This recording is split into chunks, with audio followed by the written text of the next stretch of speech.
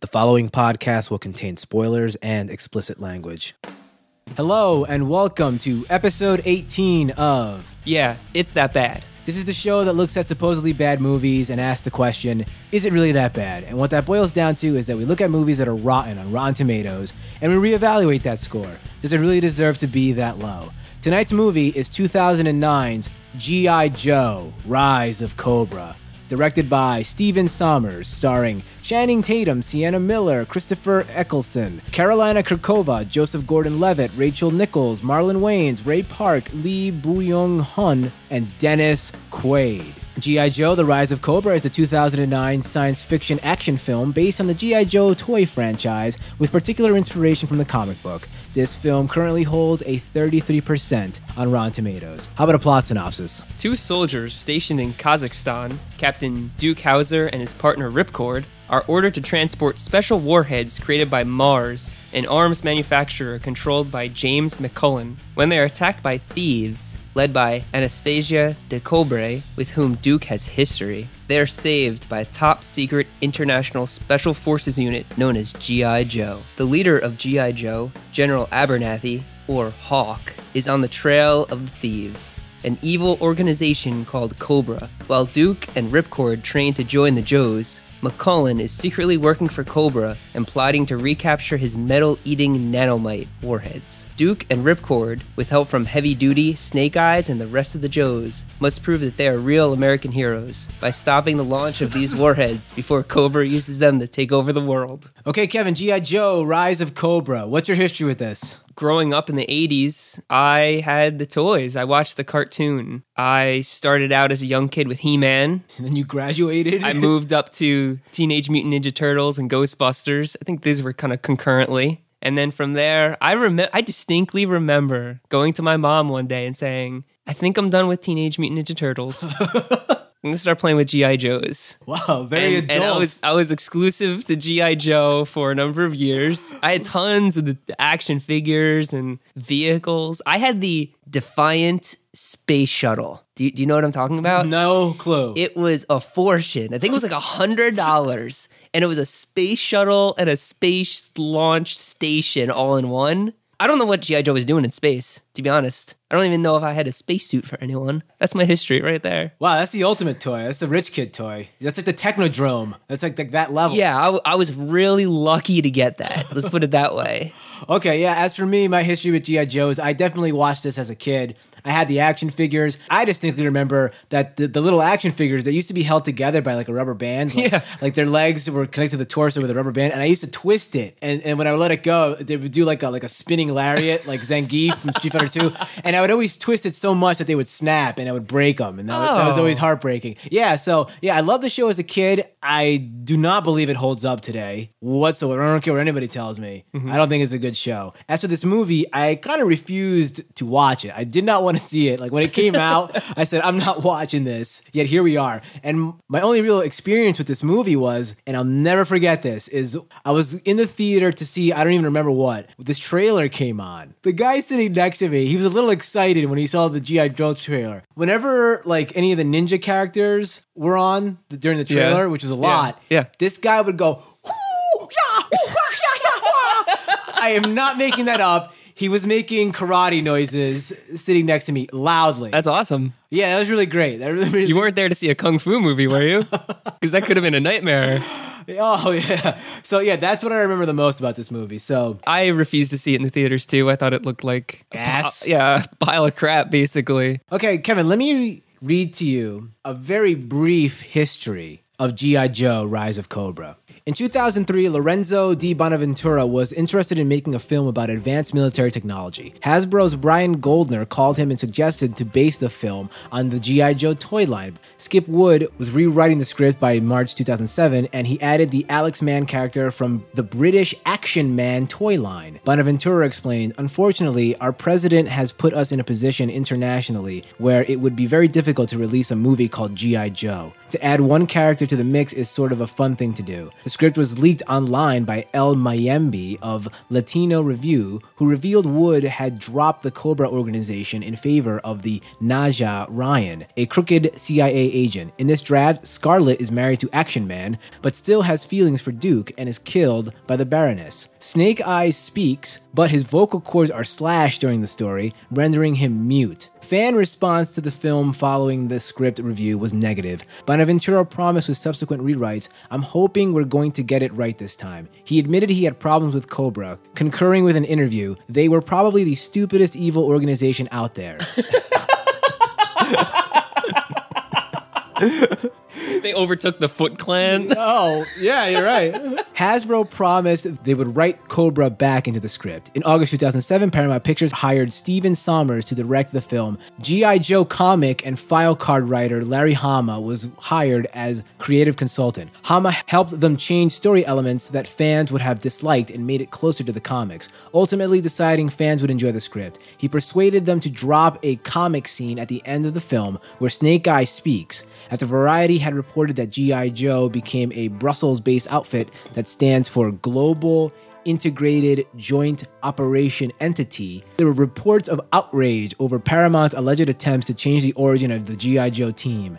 Hasbro responded in its G.I. Joe site claiming it was not changing what the G.I. Joe brand is about, and the name G.I. Joe will always be synonymous with bravery and heroism. The film was not screened for critics, and a sequel is currently being planned for a possible 2012 release. That first script actually sounds worse than the movie we just watched. Is that even possible? It is, apparently. Pretty impressive, though. That sounded terrible.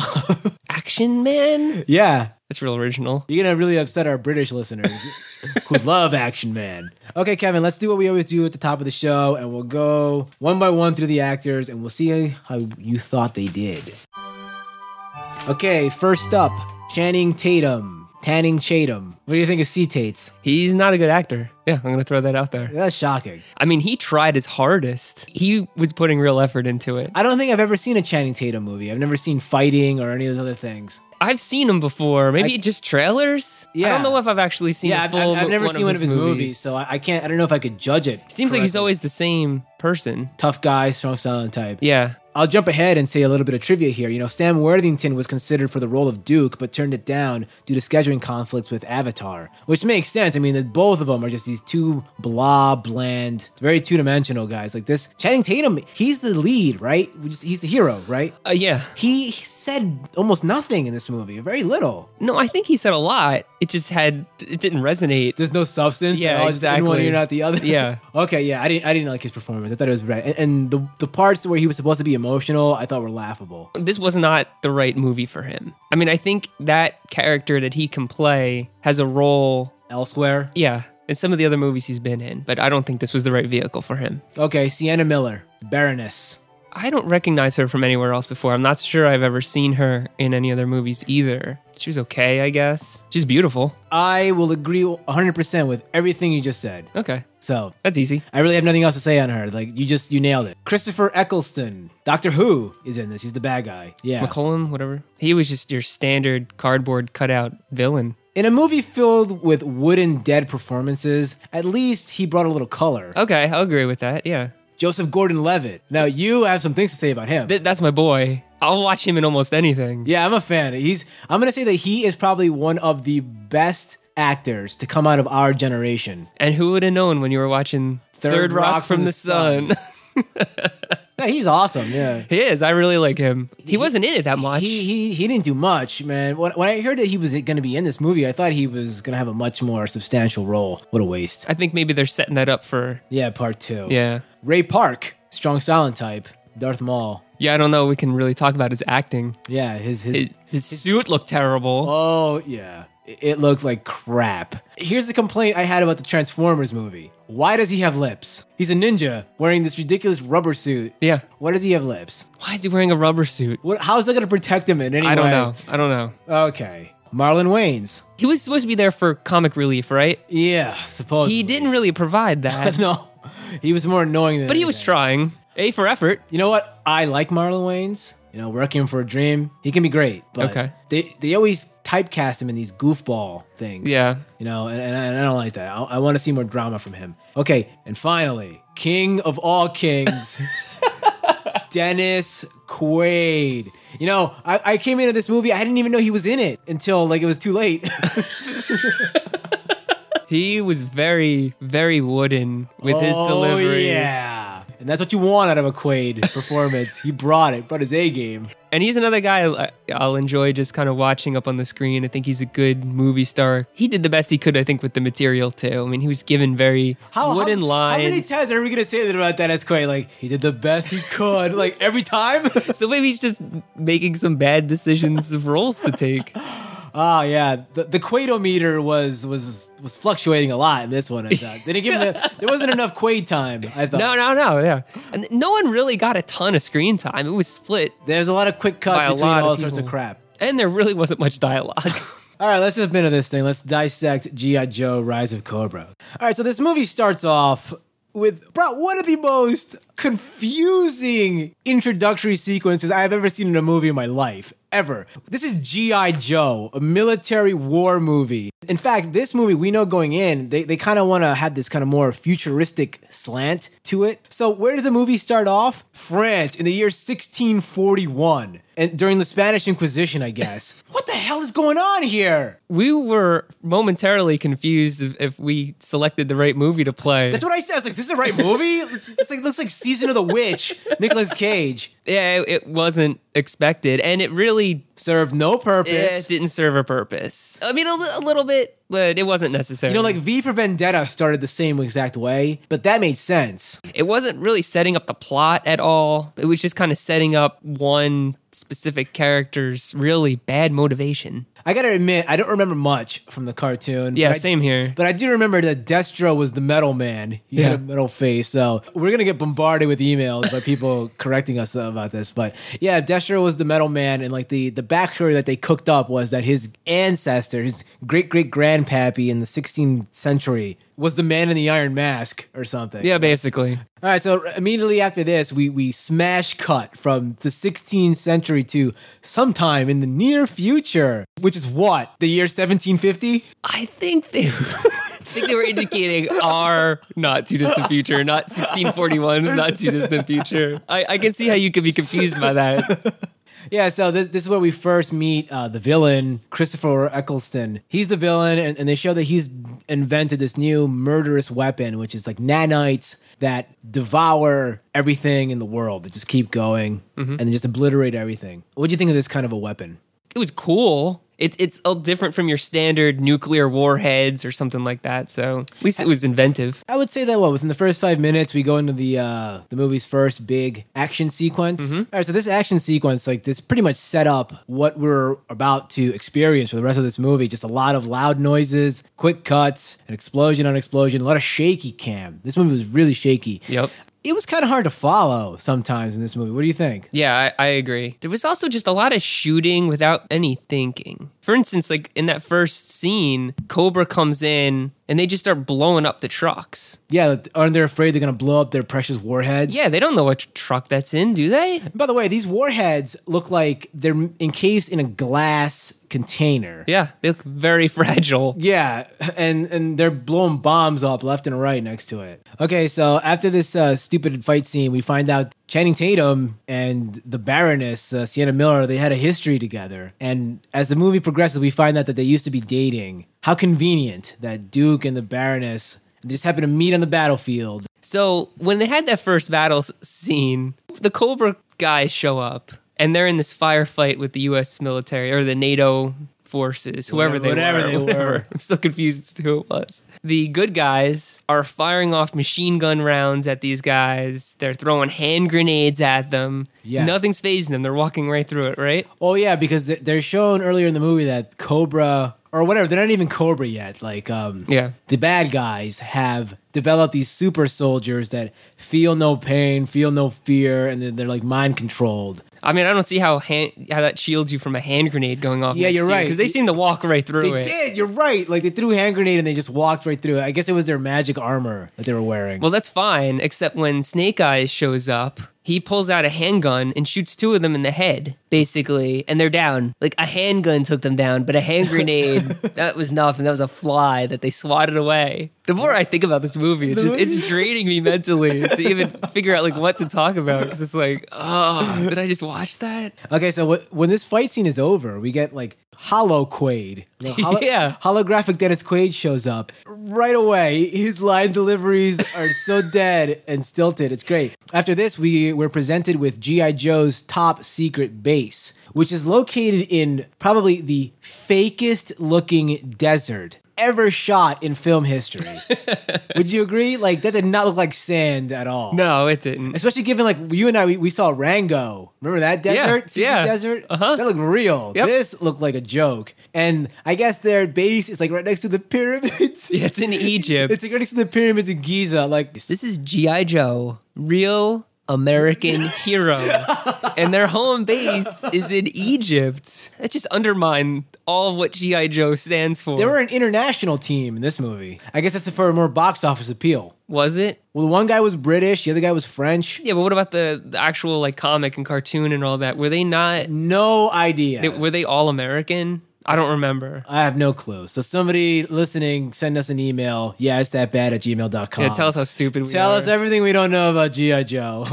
What'd you think of when they threw out some of the G.I. Joe jokes? Like the Kung Fu Grip line. Oh, that went right over my head. That's right. That's right. Marlon Wayans shakes the guy's hand and he like crushes it and he's like, "Oh, you got the Kung Fu Grip." Yeah, it really fell flat. That was one. The second one was Dennis Quaid, and knowing is half the battle. Oh, which just... That was the Quaid special. He hit us hard with that one. Yeah, I mean, there was a lot of laughter when that line was said. And then finally, "Yo, Joe!" at the end. That just was tacked on at the end. They couldn't find any place to put it, so they just made it like... They hit all the catchphrases. They did them all. Now, one of the highlights of this movie, you and I were jumping for joy when this scene hit. Okay, so Marlon Wayans and Channing Tatum are being recruited into G.I. Joe. And in order for them to join the team, they have to go through these rigorous tests, and they have to pass in order to join the team. One of the scenes, they're like jousting, and doing all this... Jousting. Like American Gladiators. They're doing this ridiculous stuff. In one of the greatest cameos of all time, their training instructor is none other than Brendan Fraser. And we both screamed, "Is that Brendan Fraser?" And we started laughing and giggling for like 10 minutes straight. I wish I could have been in the theater for that. You think people had the same reaction we did? Just like, we're just flying out of their seats? I don't think so. I doubt that. But when you saw him, didn't you assume that he was going to be in it more? I can't believe that was it. That was literally it. It was actually just a cameo of him refereeing a jousting competition, which is just absurd. I can't believe this word just came out of my mouth. Yeah, my theory is that the guy who directed this movie directed the Mummy movies. That's why he got his old buddy Brendan into this. I mean, luckily, Duke and Ripcord apparently were diamonds in the rough because they crushed these tests that were developed for the best of the best of the best, right? Yeah, I was really worried that they weren't going to pass. You know, on the edge of my seat, I hope they pass. But they scored like, what did he say? The top 99th percentile. Yeah, that was Ripcord for the one test. And then they told Duke later that he was in the top 0.5%. I mean, granted, these are military guys, so they're going to be good at shooting and fighting and stuff like that. But they were just normal military guys. Yeah. These weren't Navy SEALs or anything like that. And they wound up going in and destroying they were gods. These tests all of a sudden.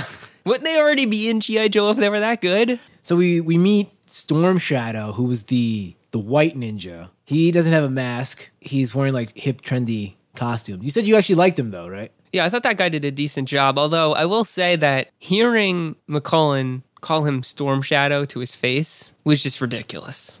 I mean, it's one thing when you're playing with toys and you're watching a cartoon and someone's named Storm Shadow, but to see two real life human beings talk to each other and one refer to the other as Storm Shadow. Hold on, pause. Okay. So it's okay for Commissioner Gordon to say Batman. You're okay with that? Yeah, I am. What's the difference? Storm Shadow. It's such a silly name. Oh, okay. That come on. All right, okay, after this, the G.I. Joe team, they're confused. They're like, the Baroness, who is she? So they say, this is what they say. They say, we have every person's picture on the planet in this database. Yep. Because everyone's picture is taken at some point in their life, and we have it in this database. And they break every civil liberties law in the world by searching for her face in this database. What do you think of this? My favorite part was that they couldn't really find it until like the next day. Oh, yeah. Even though Duke knew it. It's like, I know who she is. Here's your picture. He gave them her name, and it still took them until the next day to actually pull up those pictures. But yeah, I guess you got to be careful what you put on Facebook these days, right? Yeah, this is on par with that stupid cell phone radar thing that was in The Dark Knight. I think that was worse than this. Oh, yeah, that was a huge civil liberties violation. Yeah.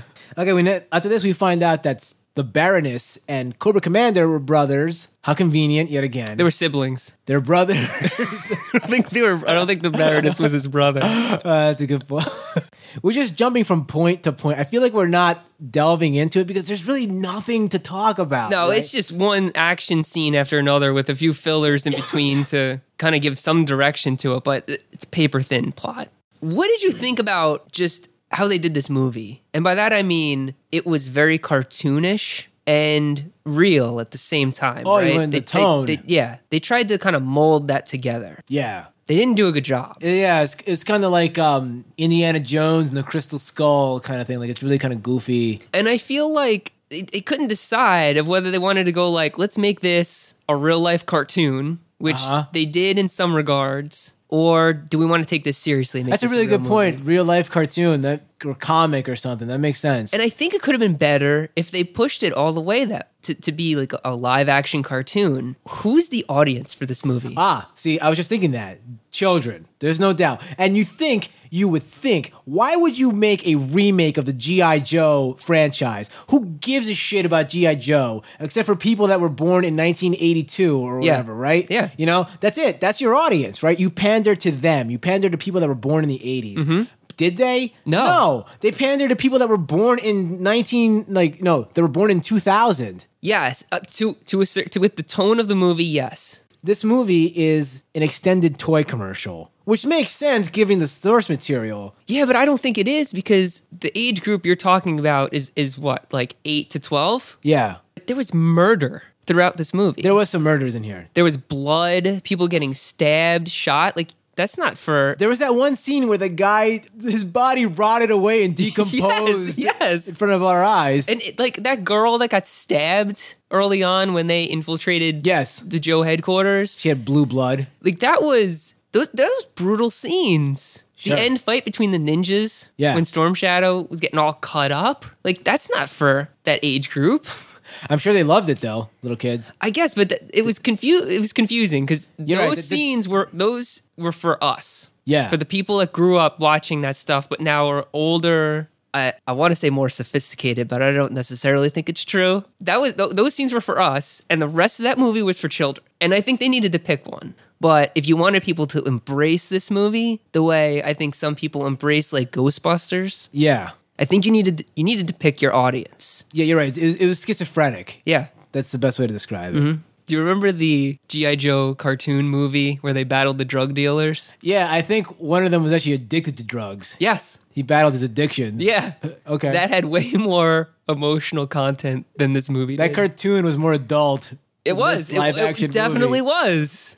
I would choose to watch that cartoon movie, over this live action movie any day of the week. Okay, so Cobra's...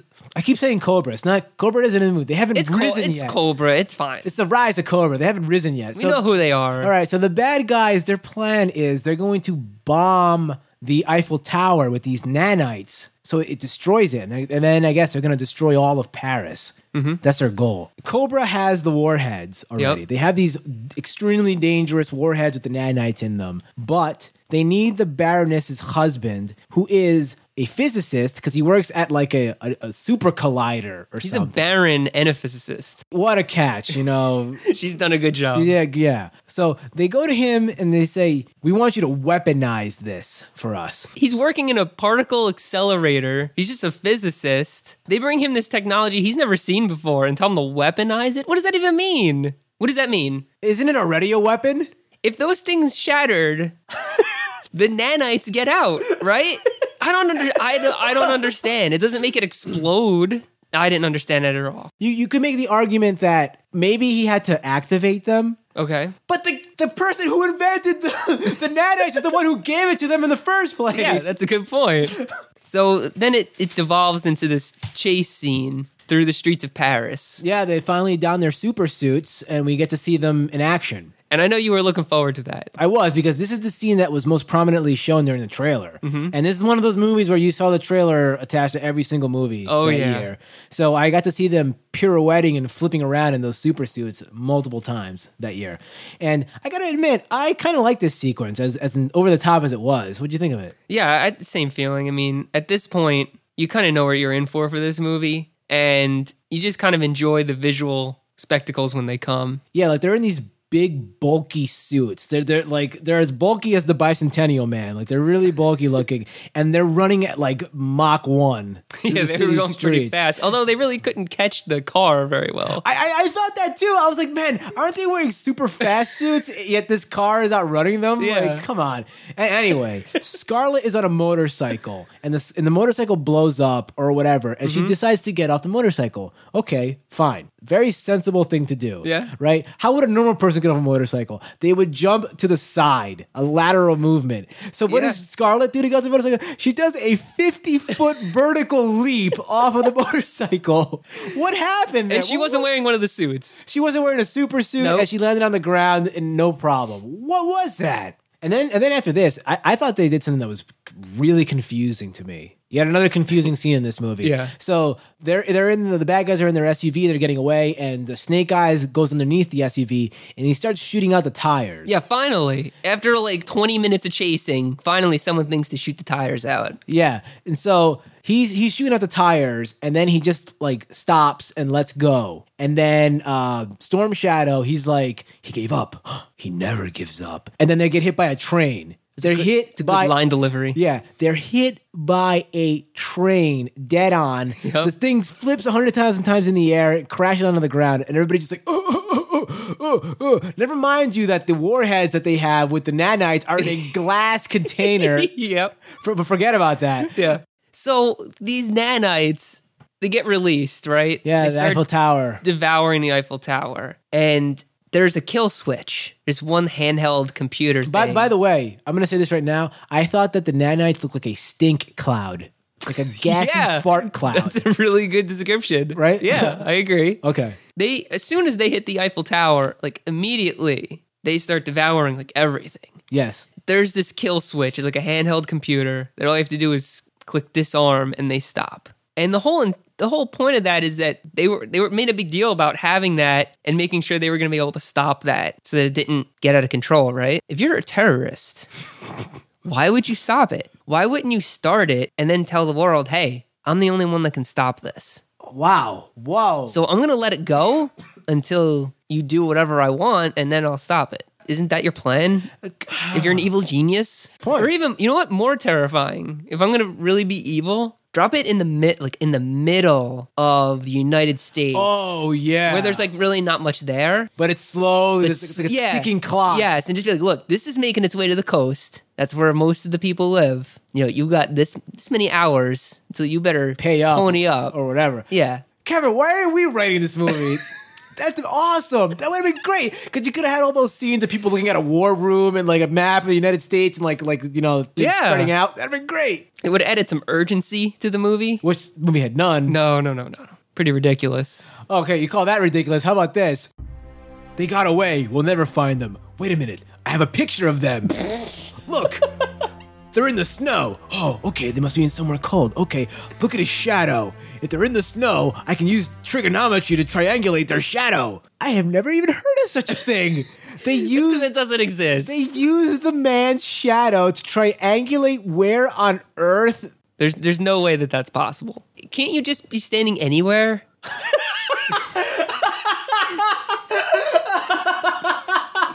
Oh God, this movie just keeps going on. I know, really. On and on. I have a really important note here. I wrote down, I don't know what is happening. Yeah, I could tell that because we were talking during the movie, and I was like asking questions and stuff, and you were just like, I don't know. This is all over my head. That's a big problem, right? Like, Yeah. this movie is like, what the hell's going on here? What is the plot? What is people's motivations? Why are they doing anything? It got way too sophisticated. Which is ridiculous, right? Yes, It's a weird thing to say about this movie. I agree. Sophisticated is not the word. Convoluted, maybe? Yeah, convoluted, complex. Yeah, sophisticated is not the right word. Pointlessly so. I mean, like, again, Yeah. like, they wanted it both ways. They wanted this campy farce, and then they also wanted this. I don't know what they wanted. A mystery plot. I don't know what it was. Yeah, so they had this just massive underwater duel, which I don't even want to talk about because it was just like watching a video game, right? Yeah, it was. It wasn't exciting at all. It looked super cheap and fake. It's like, I don't even want to talk about it. It was like the same thing you've seen in movies where they have space fights. Except it was under the water. Yeah, it was underwater. Yeah, That's a it big was difference. stupid. This movie falls apart at the end. I don't even know where to go from here. Yeah, so we have this sequence where Storm Shadow and Snake Eyes, the two ninjas, they finally battle each other, and I think this is a nod to Ray Park, who plays Snake Eyes, because he played Darth Maul. So all of a sudden, Storm Shadow, he gets a two swords and links them together. Now he has a dual-bladed Darth Maul thing, and they're fighting in like the what is it? Like, It's like a cylinder. in the cylinder. It was just like, it was like the engine core of the ship with like sparks flying everywhere. It was straight out of the Phantom Menace. So I was like, oh yeah, great. Seen That's a this great before. movie to reference, guys. That's just what you want to reference. A movie that everybody loved, The Phantom Menace. So McCullen, Yeah, whatever. All right. And he gets burned like Two-Face, and he runs away like a disheveled mutant. And then Joseph Gordon-Levitt injects him with nanites that turn his skin to metal. yeah. Great. All right. So he's like Colossus now from X-Men. And the effects for his metal face were a joke. Yeah, because his face was still moving like it was normal skin. Yeah. But it's made of metal. I don't think metals would move like that. It was dumb. That's it. The end. Everybody gets arrested, and they put him away in superhuman prison tube jail. Whatever. The end. Who cares? We'll see you next time for G.I. Joe 2. All right.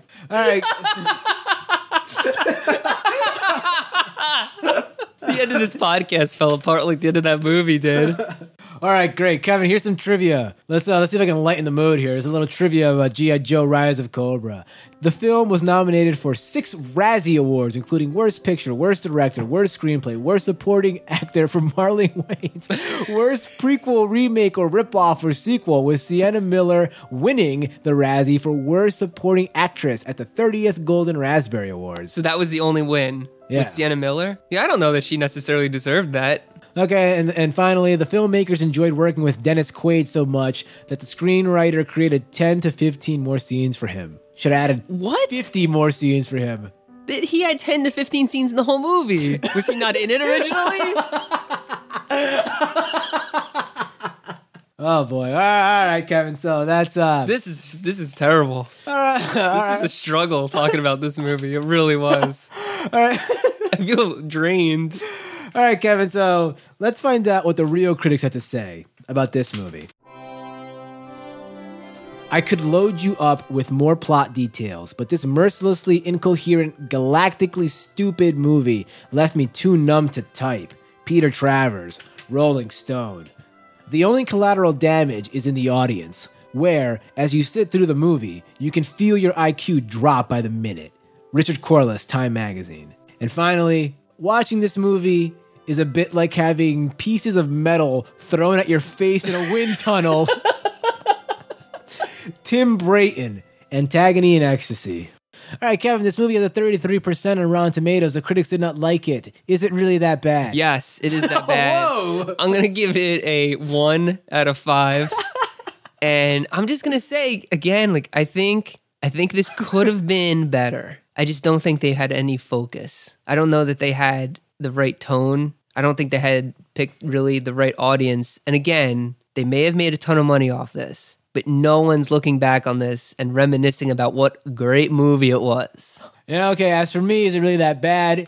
Why, yes. Yes, it is that bad. You know, when we were watching this movie, and particularly during that Paris chase scene when they're in the super suits, which they never used again. I thought to myself, this is pretty cool. This is worthy of a 2. But as we're sitting here talking, and as it's just like, I just don't care. I don't want to talk about this movie. Like, I had a better time talking about like Legion and Bicentennial Man and stuff like that. Like 1.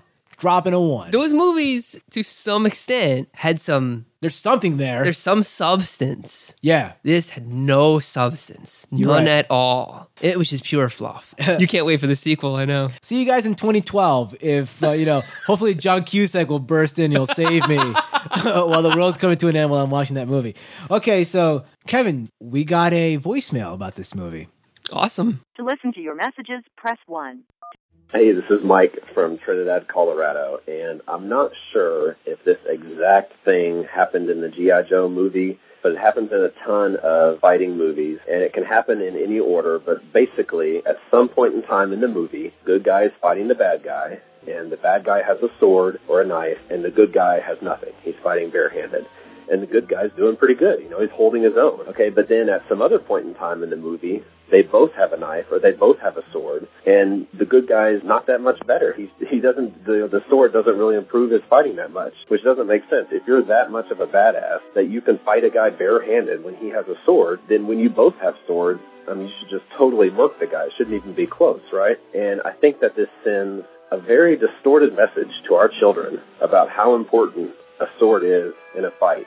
And this is something that kids need to know, because knowing is half the battle. End of new messages.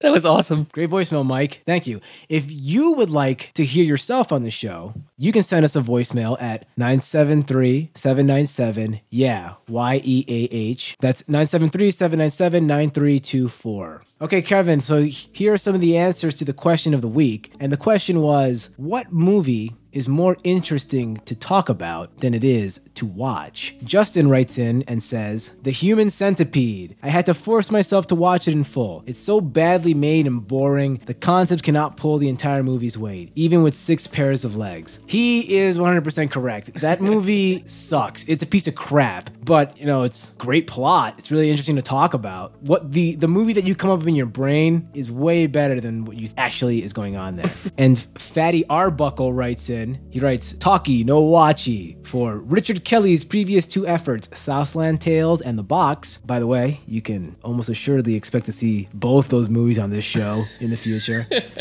Linklater's Rotoscope Ventures, Waking Life and Scanner Darkly, both Matrix sequels, Irreversible, David Lynch entire oeuvre. These are great picks, I agree. A lot of these movies are, especially The Box. That has a great premise, very interesting to talk about. I agree with you 100%. Now it's time for this week's question of the week. And I guess in honor of G.I. Joe, what cartoon from your youth would you think would make a great live action movie? Go to yeahisthatbad.com and leave a comment on this episode's page with your answer. Now's the time that we announce the winner of the Listener's Choice Poll. And the theme was video game movies. And the choices were Mortal Kombat versus The Wizard. And the winner is Mortal Kombat! I'm really glad you guys picked this movie. This is going to be a lot of fun to watch. So if you want to watch it with us, this movie is currently available on Netflix Instant, so you can play along with us at home. If you've already seen this movie, please leave us a voicemail. Once again, that number is 973-797-9324. Leave us a voicemail and we'll play it on the show. So tune in next week when we will be watching Mortal Kombat. If you want to contact us, you can send us an email at yeahitsthatbad@gmail.com. If you like what you've heard, please consider subscribing. We have a new episode every Tuesday. Also, if you're interested to find out what other people think are bad movies,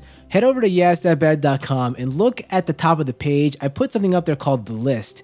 And if you click on that, you will see a list that I have compiled of every single movie that has ever been suggested to me that we should do for the show. So go over there and check out what the other listeners of the show think are bad movies. And if you agree or disagree, leave a little comment on that page. It's pretty interesting to see what people like or dislike or whatever. Please leave us a positive review on iTunes. That helps us immensely. Please give us some 5-star reviews. That's really helpful. Please tell your friends about us by talking about us on Twitter and liking us on Facebook. And you can do both those things from yeahitsthatbad.com. And if you want to follow us on Twitter, you can follow us at yeahit'sbad. Thanks for listening to the show. See you next time.